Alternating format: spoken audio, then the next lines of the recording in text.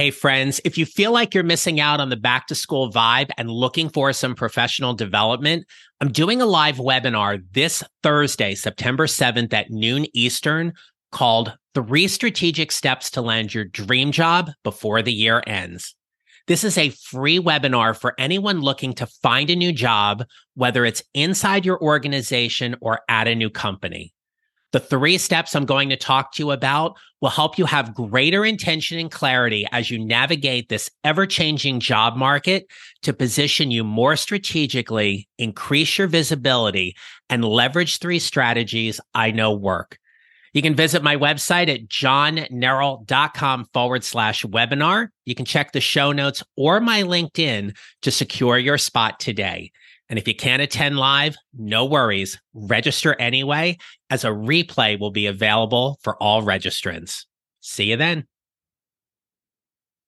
As a former school teacher and educational administrator, this time of year always gets me nostalgic and reminiscing about what it was like to go back to school.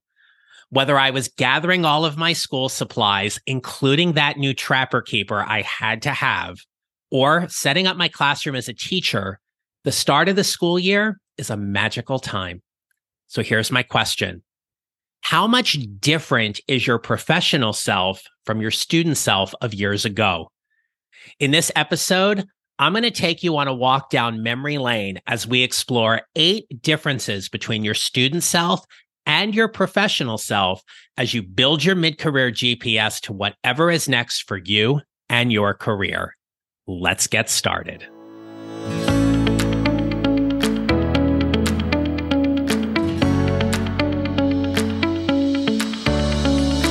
Hello, my friends. This is episode 181 of the Mid-Career GPS podcast. I'm your host, John Neral. I help mid-career professionals who feel stuck, undervalued, and underutilized show up to find a job they love or love the job they have using my proven 4-step formula. Now, if you have children who are either in school or college, you've probably spent the last few weeks getting them ready and dealing with all of the stresses and drama of settling into the new school year.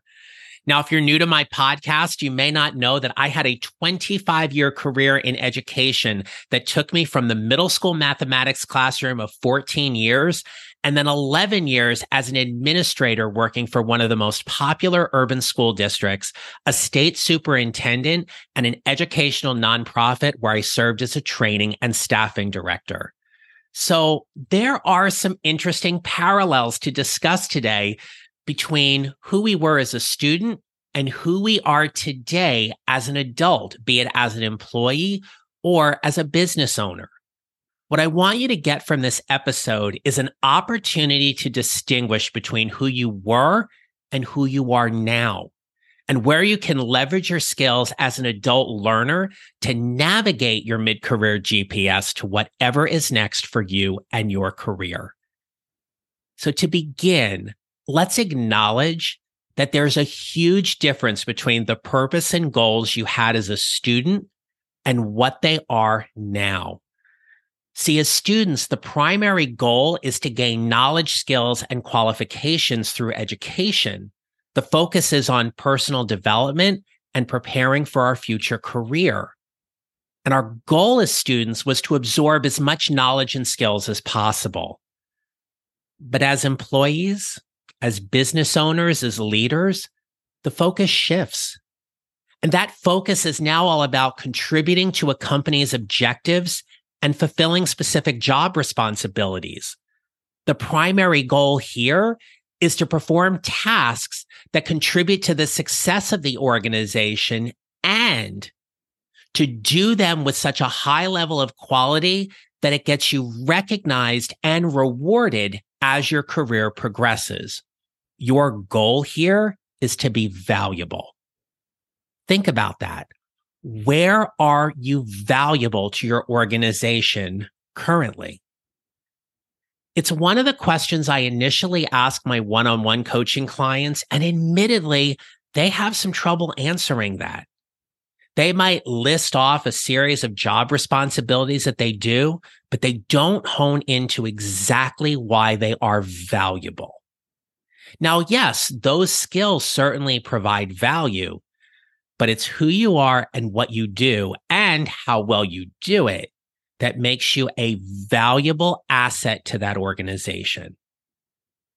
So today, I'm going to walk you through 8 differences between our student self and our adult self. And what I want you to think about here is, where are the differences and where are they similar?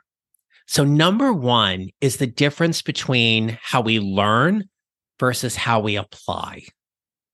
So as students, we absorb the knowledge because we're engaged in classroom discussions, research, and coursework. And in that, as we follow a specific curricula that is determined by the district or the school where you're attending, there are certain things that you do in order to acquire that knowledge. Now, one of the things, and I don't like using this word, but one of the things I admittedly just hated as a student was any kind of group work. Because in a group, I always felt like I was the one that did the most work because I didn't want to get a bad grade. So if you're with me on that, know that I hear you and I see you. Because it's just what teacher would say, oh, it's time to do a group work. And I'd be like, oh, right. So if you're with me on this one, I get it. Okay. But as employees, we are tasked with applying the knowledge and skills that we have acquired that's going to help us solve a real world problem that contributes to the company's operations and growth. Think about this for a minute. Think about your own role in that company and think of the people you work with. How well do you all apply that knowledge you've gained in school? The technical expertise that you have, but also the organizational knowledge that you have by being there for a while. And how are you applying it? And additionally, how are you applying that knowledge that you demonstrate on a consistent basis of high quality that makes you exceptionally valuable to that organization? The second difference here is about results. So for students and employees, results absolutely matter. But the difference here is the reward for those results. Come on, who didn't get excited when they got a sticker? Right? Could you imagine if your supervisor or your boss today handed you a sticker and was like, hey, great job? You'd be like, no, I'd rather have a bonus. Okay. So as students, results could be celebrated either at school, they might be celebrated at home with some kind of incentive or reward. And as students progress through the system and they make a decision to go to college, one of those rewards, be it either academic or athletic or both, are scholarships. And employees, our rewards are similar but different. Yeah, sure. We all want that 5-star rating. We want that great review on our performance appraisal, but we also wanted that compensation bump as well. Where are your results of the work that you're doing on a daily basis? In today's job market, that result may simply mean you are gainfully employed and you don't have to worry about losing your job. That is huge right now. Let's not underestimate that. But if you feel like you're underutilized, you feel like you're undervalued, the results and the recognition may not align. So think about those results. The third difference here to examine is about structure. Students are beholden to an absolutely rigorous structure and schedule that is determined by the district. When I was teaching, I always said that I had to keep thinking of things in 43-minute intervals. One class got done 43 minutes, 3 minutes to change classes, next group came in. It's just how things work. But for employees, you operate within the structure of a workday and the daily responsibilities and tasks that are established by somebody who is managing or leading you. Schedules vary. If we've learned one thing, and we know we learned a lot of things from the pandemic, but if we've learned one thing, it's that some of us do really well in a remote working environment and some of us don't. Think about this. If you were a hardworking student, you were more than likely going to put in whatever extra time and work you needed to get that good grade and make sure that project was representative of your brand as a student. Things don't change typically as adults. If you were that student, you are more than likely going the extra mile, putting in the extra time, doing in the extra work because you care so strongly about your brand and how that's represented. The fourth thing is about responsibility. And this is an interesting one. It has been my experience that when students place a high responsibility on themselves, whether or not that was imposed by their adults, guardians, family, that same level of responsibility often transfers to their work ethic. When you think about who you were as a student, so for me, when I was going through school, I was a solid B plus, A- student. I worked my butt off, and that was the best I could do. When I got to graduate school, I excelled at a much higher level, I think in part because I was much more interested and invested in the course material, and I wanted to make sure I did really well. So think about that for yourselves. Where does your sense of responsibility or work ethic come from? And how, if any, is it different now that you're an adult as opposed to when you were a student? The next one is another big one. It's about supervision and autonomy. We know as employees, and if you're a business owner like myself, you have far more autonomy than you did as a student. And as employees, even with a micromanager, there is time when you are expected to complete a task or assignment without direct oversight or supervision. For students, this often isn't the case. There is far more guidance and directions from teachers and professors who are modeling processes and procedures to help them complete a task. And as someone who worked in training and development, it was always important for me to ensure that people had the necessary training and tools to be successful. But there was also an expectation that a large part of their learning would be self-led or directed as they gained competence and confidence with those skills or tasks. Are you someone that needs a little more structure, a little more supervising? And if you've recently moved into a new role, it's important to see here that you should have a little more oversight in that new role. If you've been put on a performance improvement plan, you should absolutely expect more supervision and oversight because of whatever reasons led up to you going on that PIP. So supervision and autonomy, again, some do great without a whole lot of it, and others need that kind of structure. The next one is feedback. Students get a lot of feedback. Employees don't. If you're an employee who craves feedback, I am willing to bet that as a student, you valued that feedback from your teachers and professors. You wanted to know how well you were doing, why you were doing well. When you had questions, you wanted that immediate feedback. But as employees, we don't get that same level of feedback. And if you're not getting that feedback, what I want to offer you today is that it is your responsibility to ask for that feedback and help your manager or supervisor be better at delivering it. We've talked before on the pod where you don't want to go to your manager, your supervisor and say, hey, how am I doing? It's too broad and vague of a question.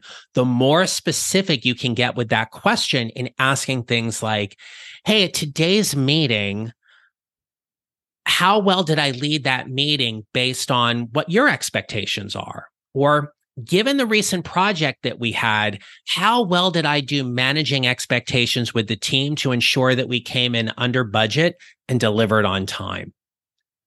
Those questions and questions that you will come up with that are more specific will serve you far better in you getting the feedback you need versus feedback you just want. Now, when we talk about career development, this one I had some fun planning for you because in school we have career day. Remember career day?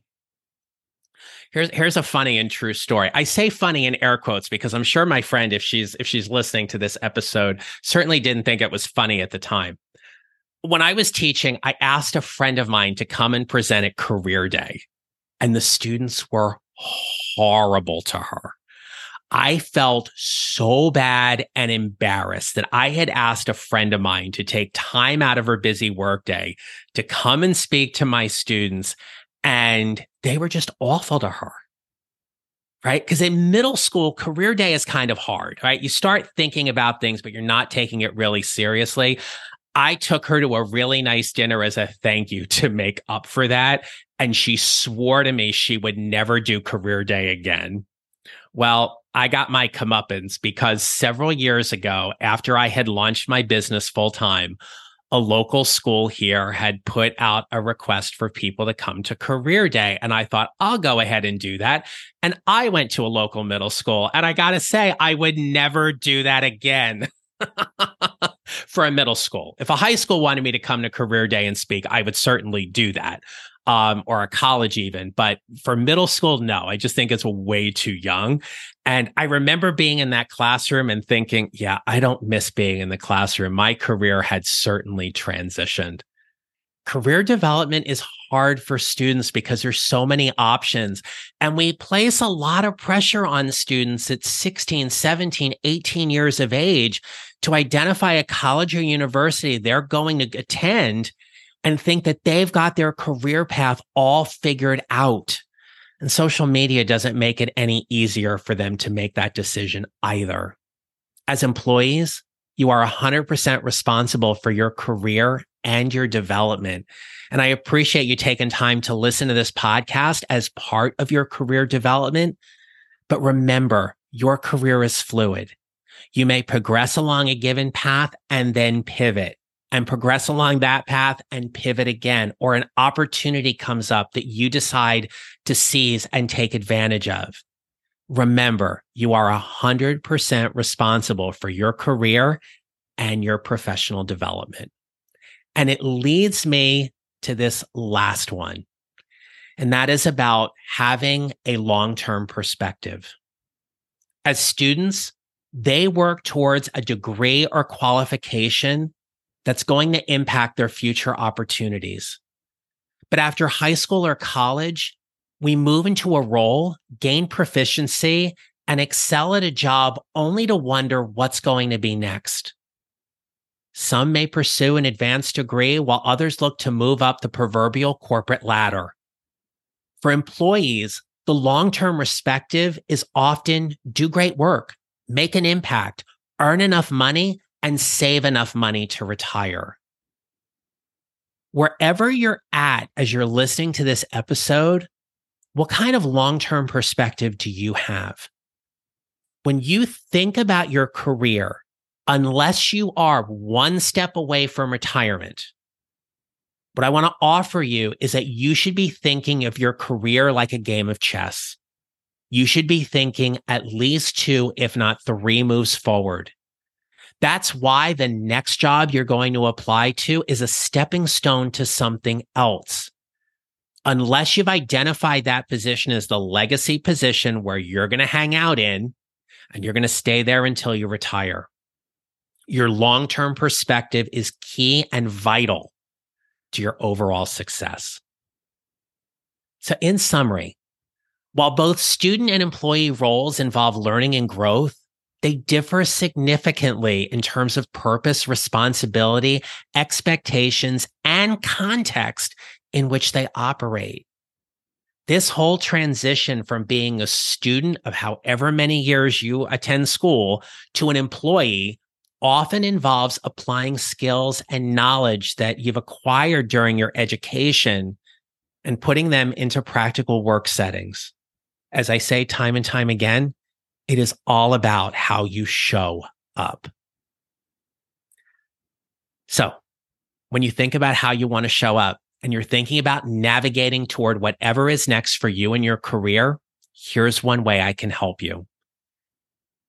I'm doing a free webinar this Thursday, September 7th, called 3 Strategic Steps to Land Your Dream Job Before the Year Ends. Check the show notes, check my LinkedIn, go to my website, johnneral.com/webinar, register, save your seat. If you can't attend live, you're going to get the replay. I guarantee you that these 3 strategic steps are going to give you greater clarity and intention as you navigate to whatever is next for you in your career. So my friends, remember this. We build our mid-career GPS 1 mile or 1 step at a time, and how we show up matters. Make it a great rest of your day. Thank you for listening to the Mid-Career GPS podcast. Make sure to follow on your favorite listening platform. And if you have a moment, I'd love to hear your comments on Apple Podcasts. Visit johnneral.com for more information about how I can help you build your mid-career GPS, or how I can help you and your organization with your next workshop or public speaking event. Don't forget to connect with me on LinkedIn and follow me on social at John Neral Coaching. I look forward to being back with you next week. Until then, take care, and remember, how we show up matters.